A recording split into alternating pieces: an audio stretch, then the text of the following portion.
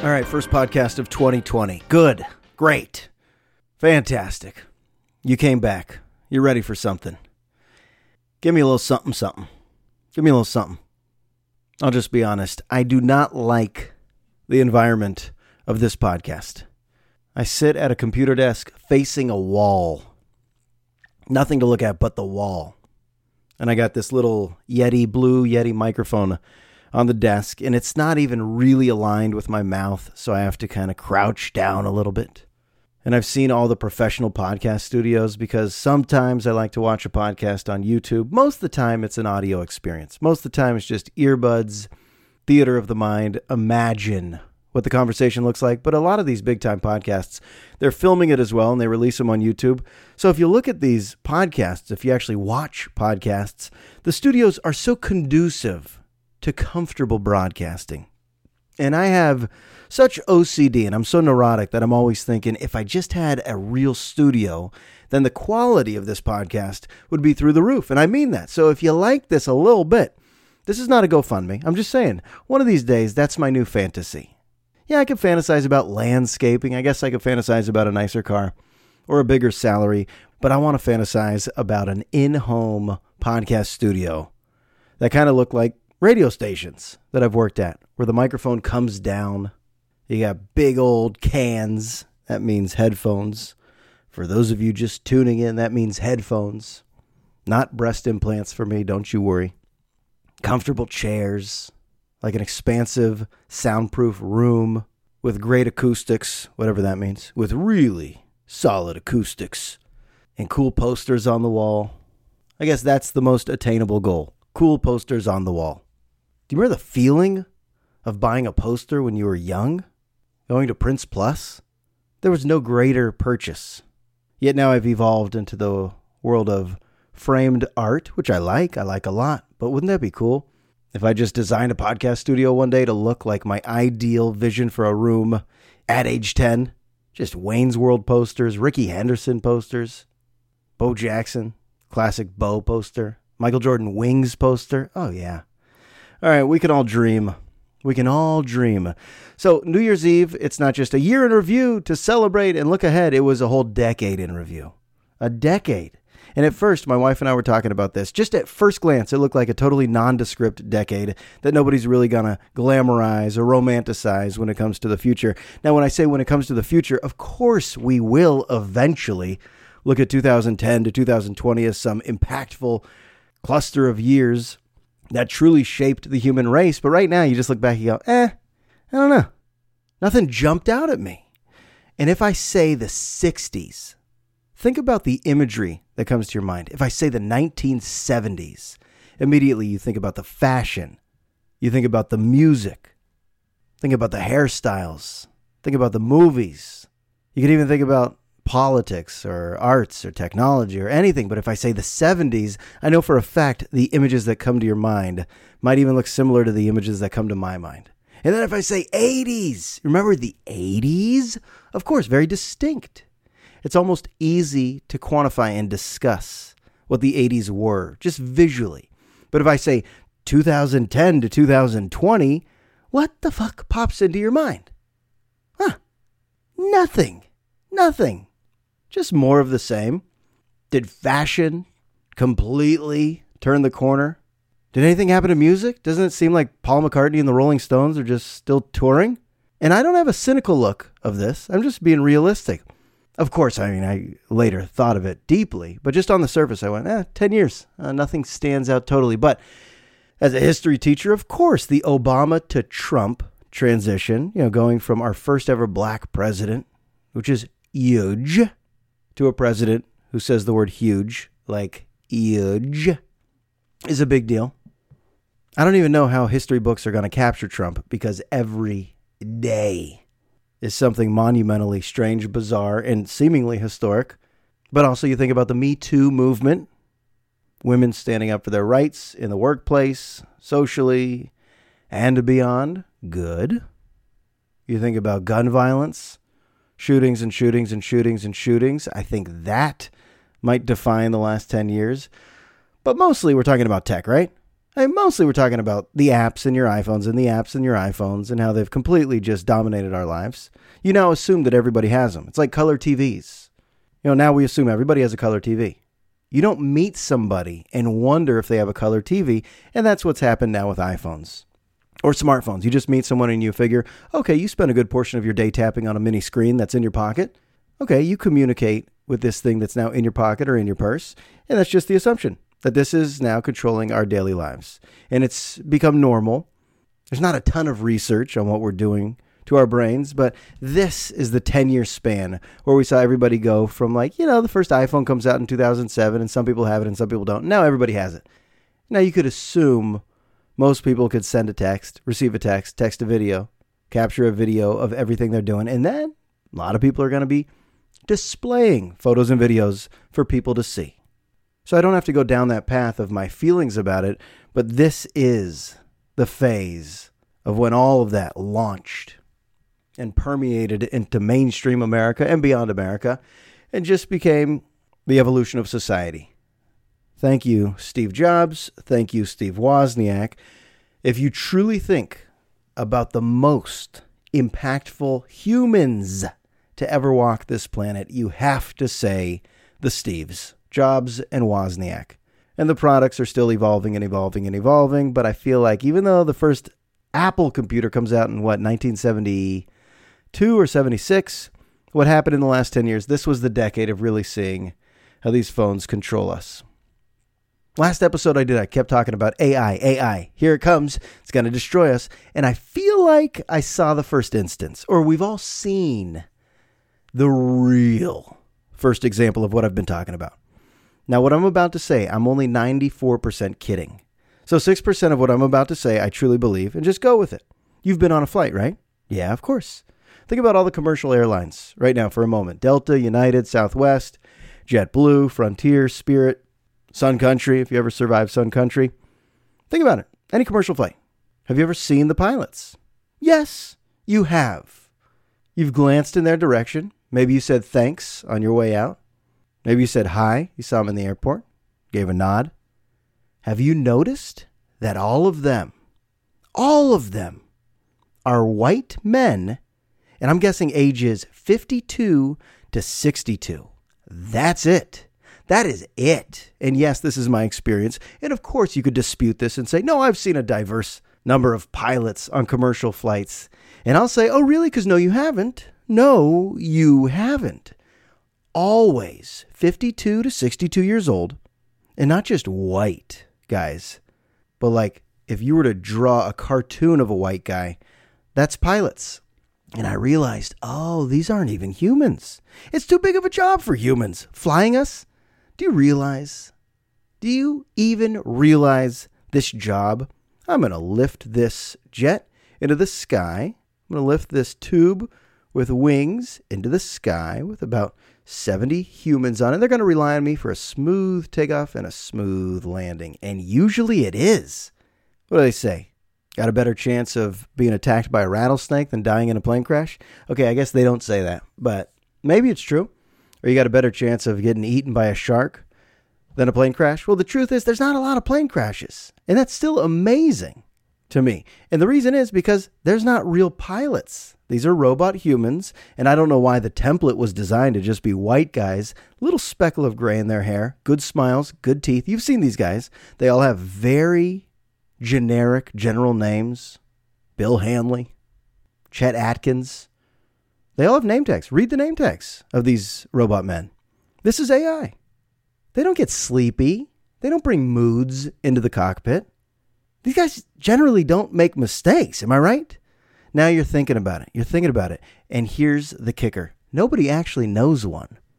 I know a lot of people. I don't know somebody that even knows a pilot. I'm not related to any pilots. I'm not talking about people that got their pilot's license and they fly little Cessnas. I'm not talking about those people. I'm talking about your fellas on Delta, United, Southwest, on and on and on. All of these white men in their 50s with their nice smile and their nice energy. Hey, how are you? Thanks for flying with us.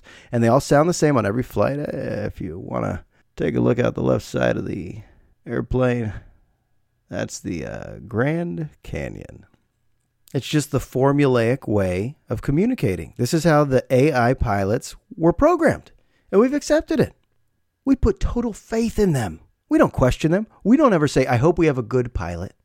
No. You just assume you got a good pilot. Doesn't matter what airline you're on.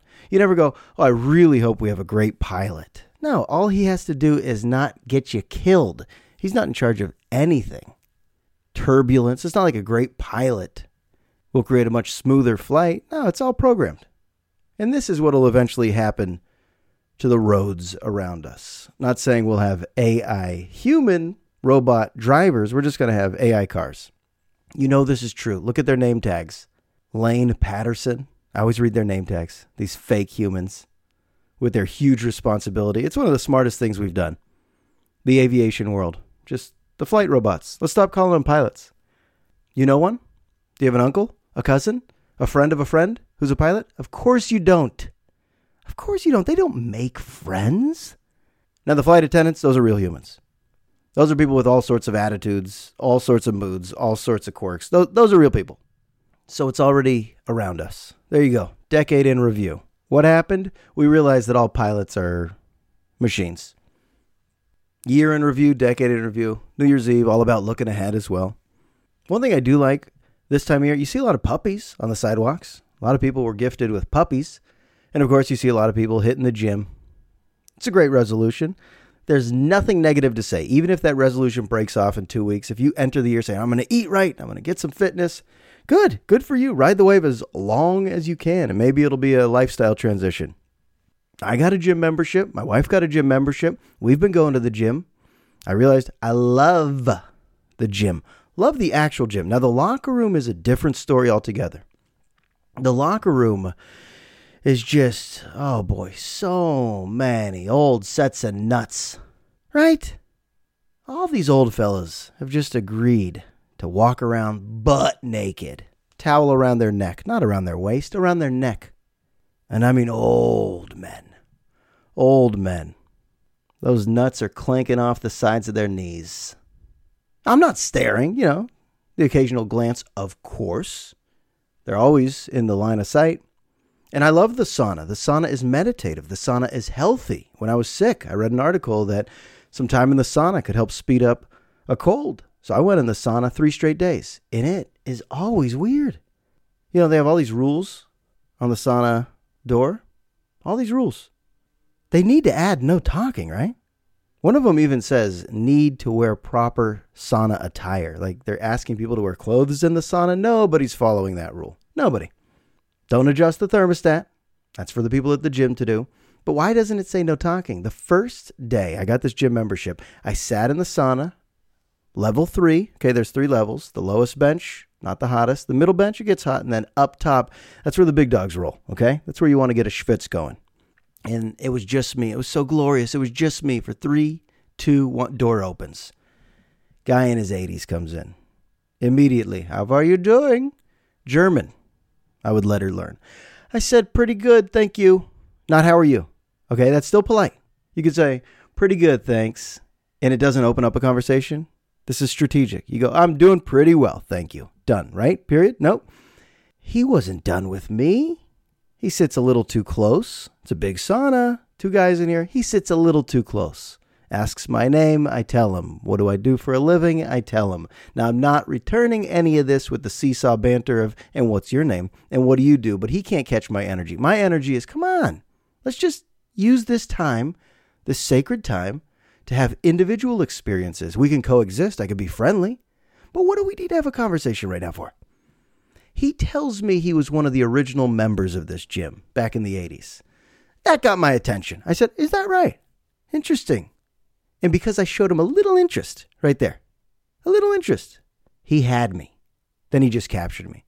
He said, growing up as a young kid in Berlin, this is not a great German accent, but this old German guy immediately got into Hitler talk. There goes any meditative experience I'm about to have. He says, as a young boy, we were taught in the classrooms to salute to Hitler. I was like, what the fuck? Who planted this guy? If you were to script the exact opposite of a relaxing experience in a sauna, you would have an old naked man sit next to me talking about saluting Hitler in his youth. And I just nodded slowly, grabbed my towel, got up, and left. And at that point, I realized I am going to be scanning through the sauna window before I go in. You can't just go in anymore. You got to scout. Who's in there? Are there chatty old guys? Chatty old guys with them nuts on display. I say, nope, I can wait. I'll hot tub first. I'll shower first. I'll treadmill first. I'll lift weights. I'll do push-ups. I'll do dips. I'll do crunches. Whatever it takes to make sure I get that meditative individual experience. Now, that is just a small thing. Believe it or not, just a small thing that might bother some people in the locker room. But I asked my wife, how is it in the ladies' side? And she said, same exact, without the balls. Very, very old women, just leg up. Just legs up in the sauna. And I'm like, what am I picturing? She was just saying, spread eagle, 95-year-old women, just letting it all show, letting it all hang out. Sadly, this is probably the path I'm on to. Let's be honest. I'll be the same way when I'm 80. But that's gym life. You shower there. You bring a change of clothes. You got to bring your sandals for that shower, or else you'll have a panic attack. If you're a germaphobe, there's no grosser experience than forgetting your shower sandals. Oh my God, the stream of dirty stranger water just going over your toes. Oh boy. Yep, that happens. You forget your sandals. You're like, I still need a shower. Do I go tippy toes? Oh boy, do I just risk all the many diseases that I could picture? But wear your shower sandals. Then you bring a change of clothes. And then when you leave, that is nirvana. That's euphoria. That feeling of leaving the gym after a good workout where you actually push yourself, and then you sauna with the old guys, you hot tub with the old ladies, you shower, you change, and the immediate feeling of going outside, you hear the angels sing. You could hear the birds. Just life is beautiful. So there you go. This is one big ad for get a gym membership. I did hear a comedian, Eric Griffin, say it should be free in America, just like we provide a lot of things. You know, socialist customs, we provide things. We provide parks. We provide the security of police. We provide public schools. We provide purified water and fountains. We should provide gyms. And I agree with that. I think it's something people need, not people should do. But I think like a library, people should just have the ability to go to a gym. The idea of thinking, oh, I don't have enough money for a gym membership, that's sad because it's the number one thing, in my opinion. Number one thing that's going to help my mental health from here till the day I die. That's why, in a weird way, I love seeing, here I am sounding all negative about the old folks in the gym, but I love seeing that. They should be in the gym. That's where they should be. I bet the endorphins are released. They're going on the treadmill at 0.0008 miles per hour for about 3 hours, looking for small talk, saying hello, staring at the asses. Come on, old fellas, you deserve this. Are you still thinking about the pilots as AI? You know I'm right. Was I 94% kidding? Nope. Guess what? 76. I'm only 76% kidding now. 24% serious. Okay? See how that fluctuated over the span of this podcast? Now I'm really believing my own bullshit. Isn't that a scary disorder when people start believing their own bullshit? I wonder if people do on social media, start posting all the pictures with the right angle and the right lighting and the right filter and something that didn't really happen, but they made it look like it happened. And then they start believing that that's how they live, because I have people like this in my life, or I see people like this on Instagram. And that is why I'm happy to announce my New Year's resolution. Get off Instagram. Done. Goodbye. It's gross. That's the worst of them all. I like Twitter. I'll be on Facebook forever, I guess, even though I only check it about once every 41 hours. I can't see myself discontinuing my account, but I no longer enjoy it, no longer feel connected to anybody through Facebook. But then there's Instagram. And I got on Instagram because I thought, first, I want to be a dog photographer, which I'm not. And then second, I thought, all right, this will be a decent way to promote the podcast. Here we go, episode 77. So I put up a little, video. Not a video, but just like a photo story every time I put out a podcast. And that was me justifying having an Instagram account. And then, of course, people find you. And then you see people's lives, and you start to click like or little comments here and little comments there. And then the dark underbelly pops up, and you see how people are using Instagram, the true addiction And the facade that's being created, I'm like, this is not making me happy. Every time I tap this icon on my phone, I don't ever feel happy. I don't ever feel, ooh, this is great. So I got to get off. There it is, my New Year's resolution. I was telling my buddy Jason this, and he said, it won't be hard. It's true. There are some things that won't be hard. Those are the good resolutions. About 10 years ago, one of my resolutions was no more fast food for a year. Subway, yes. Okay, I still considered Subway okay. And Rubio's. Rubio's was okay. But I meant like no Burger King, no Taco Bell, no McDonald's. I did it with ease. I felt like I was going to Jack in the Box too often for that dollar menu. Oh my God, those tacos with the American cheese. I haven't had those in so long, but if you brought me 2 right now, I wonder if I would like them or if they would be gross. I wonder. I don't know. Went through the Taco Bell drive-thru 2 days ago. I got 3 soft taco Supremes. They weren't that good. I remember them being like the most amazing tastes, but you're able to change. Try to make it so deep. We can change if we stop enjoying our soft taco Supreme experience. But I'm saying healthy habits can be created. What do they say? It takes 3 months to really create a new habit. So if you're somebody who says, you know what, I don't like meditating or I don't like going to the gym. And if you truly commit to something for 3 months, there's something about a habit, a good habit. We should all have some good habits that can form. And that's a short amount of time to commit to and to leave a habit behind. So if there's something about you that you dislike, you're saying, I'm a nail biter or I'm on Instagram too much. 3 months, you try to get rid of that habit. Boom. It starts to feel normal. It's probably the first phase that you have to get through. Now, New Year's resolutions, usually I like this time of year, but I was so sick. I was just in a fog. And when you're sick, when you're really sick, you got that head cold, you're detached from the world around you. It's the opposite of how you want to live. You want to engage with the world around you. When I'm sick, I'm just witnessing everything happen around me. So that describes my entire holiday season. I even went to dinner at friends' houses. You know, I try extra hard to seem like I have energy and focus and get involved in conversations. And then by the time I'm going home, I'm going, I don't really remember much. I just go on autopilot. It's a good skill to develop. Autopilot for so many settings, so many social settings. If you could go on autopilot, it's wonderful. You try to avoid people going, are you okay? Isn't that the worst when you're not and someone identifies it? Yo, boy, are you okay? Because you just look like shit. I think I have the ability to conceal it. Even though the people closest to me, they know when I'm feeling like shit or when I'm stressed, emotional, sad, or whatever. But there's only a select few that know. For the most part, I am able to conceal it. And then with the people I really like, then I just wear it on my sleeve. What the hell does that mean, by the way, that expression? Wear it on your sleeve? Isn't that an expression? Yeah, you really wear it on your sleeve. Wear what? Oh yeah, my point is, though, none of this felt festive. Christmas caroling, we went to menorah lightings, Hanukkah lightings. It was all very fun. I was able to do it all. I think I did more this year, actually, that looked festive. But on the inside, I was just coughing, lozenges, so much Dayquil. I went through 3 different packs of Dayquil and finally kicked it a couple days ago, but it was brutal. And then New Year's pops up and I realized, this is my favorite holiday. And I didn't really do any of that mental prep of what's the future year going to look like for you and reflecting on the year behind. I just didn't. It was like as nondescript as the decade initially, right? Initially, I say 2010 through 2020, what comes to mind? What comes to mind? And the answer is, I don't know. But then you really think about it. You think about it, and a lot comes to mind. Well, that was me on the resolution phase. All right, what's the resolution? I don't know. Get off Instagram? Sounded easy. But then I realized it doesn't just have to be something that I come up with.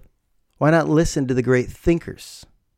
You know, find a philosopher or a guru that you like, and then go Google some of their quotes, whether it's Einstein or Gandhi, whoever it is. Just someone respectable, MLK. Just think of someone respectable, and then go Google their quotes, Google their life. You might learn something. And this way of thinking just coincided with the passing of Ram Dass, Richard Alpert. Dr. Richard Alpert. This was the guy who, with Timothy Leary, did the LSD experiments. This is the true guru who went from that professor of psychology at Harvard to pretty much a Buddhist monk who taught meditation, became Ram Dass. And I would know nothing of this guy if it weren't for Pete Holmes' podcast. Pete Holmes, the comedian who had the HBO show Crashing, who wrote a really good book you should read this year called Comedy Sex God. And he talks about Ram Dass in such high esteem that I learned about him through Pete and figured, all right, I could get behind some of this guy's views. And then he dies 2 weeks ago. And one of his views is about death, that we view it the wrong way. We've created this view of death that's just all fear, all anxiety, like that's the worst. Whereas he said, we should reshape our vision of what death is. Like, it's a gift. We all get to go home. We all get to walk each other home, he says. So he put together a bunch of these life lessons. And I started reading a few of them, and I realized, all right, I'm going to try to adopt some of these. So these aren't my New Year's resolutions. This is me stealing from Ram Dass, but I'm going to read some of them now. And you think on your own, as I say some of these, think, are you able to do this or not? And if you are able to do some of these, maybe it'll help your life. All right, one of them. He says, love is not found in another person. It's found within you. It's a state of being. Think about that. Even if you're happily married or if you're single, boyfriend, girlfriend, doesn't matter. But the idea of relying on another person, on love, is something that might hurt you, Ram Dass says. Love is found within you. Unconditional love for yourself. He said it needs to rest in each of us, just for who you are. Doesn't matter about your shortcomings, your self-esteem issues, your focus on physical imperfections, professional success. He says none of that matter. The day you actually start to love yourself will be the most successful space you could live in. And that's interesting because I'm married. I wonder, do I rely on my wife to be my source of joy? And the answer is yes, but only one of them, not my entire source of joy. And that's why he says maintain individuality. That's Ram Dass's advice. You know, if you ever see a couple grow together, like they both have their different interests when they meet each other and then they start to grow together and start to do everything together, that's not healthy. You got to maintain your sense of individual identities because that's what you were originally enamored with the other person. If you guys just start to talk alike and think alike and live alike and be alike and go to the same classes and always do the same shit, that's not good for a relationship. And that's one of his life lessons. He says, cherish relationships, but don't allow them to define you. I kind of like that. He says, death is not the end. He goes in to say it's perfectly safe.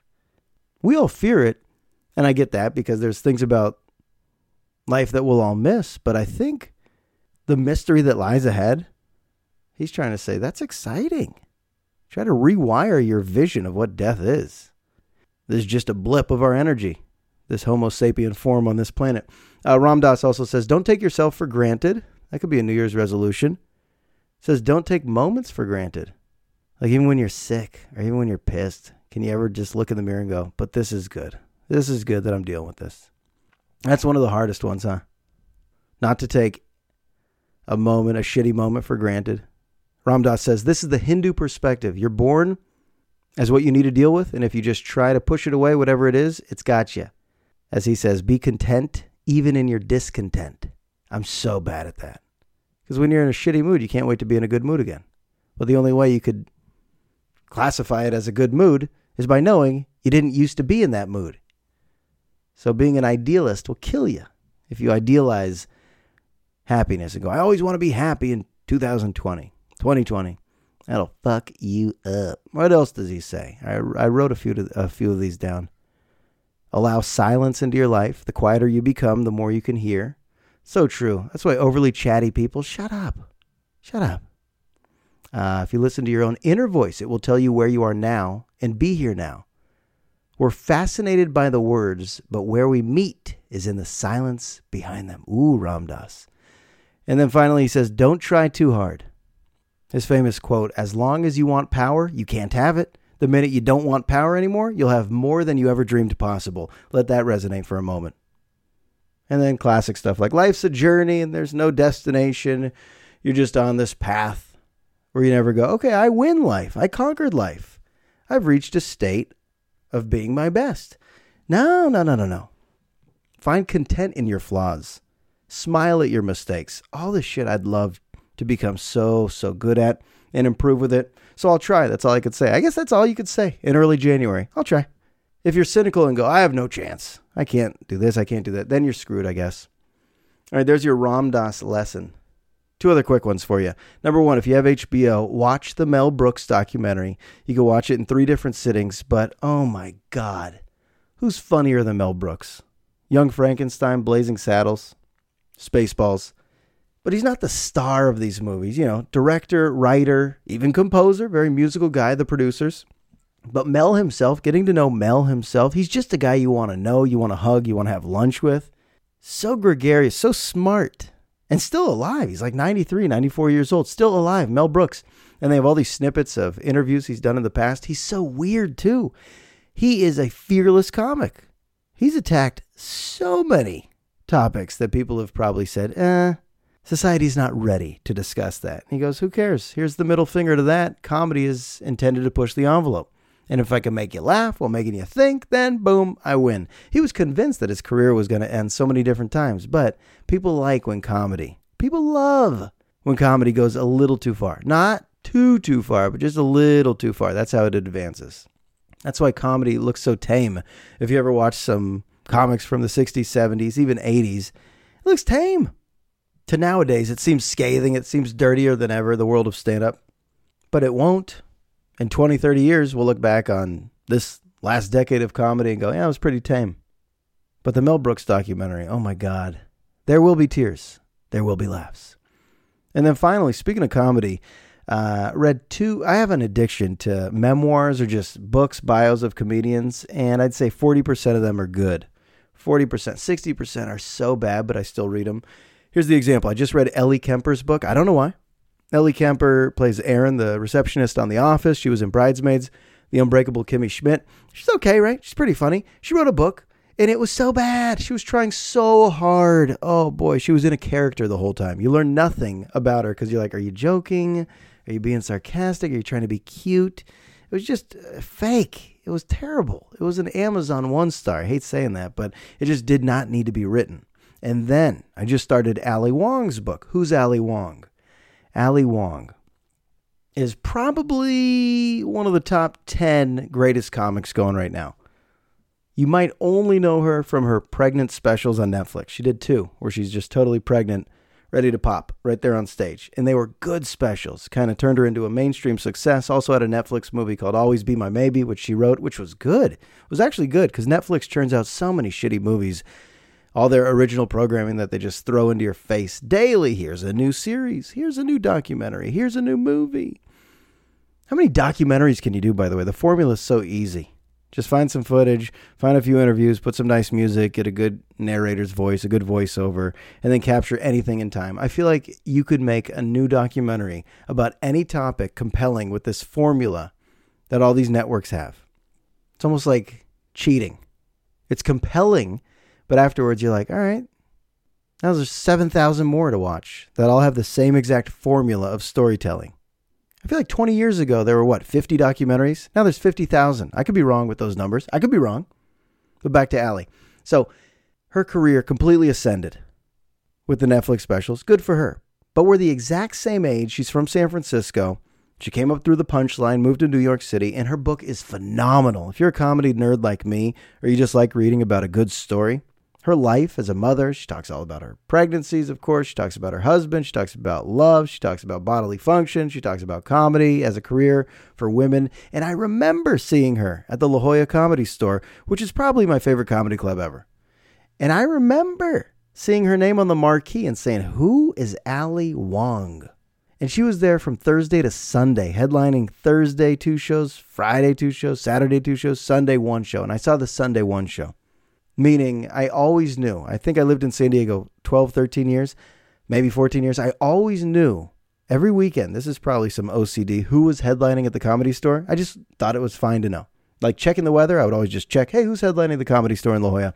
And when I saw her name, I said, no thanks. No thanks. And then, I forget why I was in La Jolla. For some reason, just walking by, and I was like, all right, let me check this out. I was with a couple friends. And I knew the manager back then. Actually, I used to get into some shows for free. How cool am I? But by the time she got on stage, she was about 4 minutes into her set, and I just said, I love her. Like, I'm in love. Her style is great. Her material is so polished. She was connecting with the crowd. She just seemed real. And to see her have this kind of success is no surprise. I'm not doing the old, oh yeah, I saw it coming bullshit. And I'm not doing, oh, I knew her before she was a star. Because if you're headlining, you're pretty much a pro. And a well-received, well-known, well-recognized comic if you're headlining the Comedy Store. But she killed for a full hour. And now I read the book and she talks about, the path it took to tell her parents. She's like, you never really want to tell your Asian parents, I am going to be a stand-up comedian, because they view that as, good luck. That's for white men. What are the odds? And she even says, I don't recommend being a stand-up comedian. If you're a woman, there's a lot of risks. People will judge you. People will overlook your name on a marquee and go, Probably takes a little more to prove yourself in that world if you're a woman. But what she has done in this book is proven that she can write as well. So that's my recommendation. It's called Dear Girls by Ali Wong.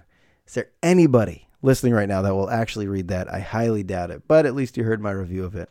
All right, I wrote down a few other bullet points, but it is time to go take a nap. This old man has got to get his ass in a sauna. All right, it's episode 77. Leave a rating or a review on iTunes if you like. Check out that book, Suddenly Facing Reality. It's on Amazon.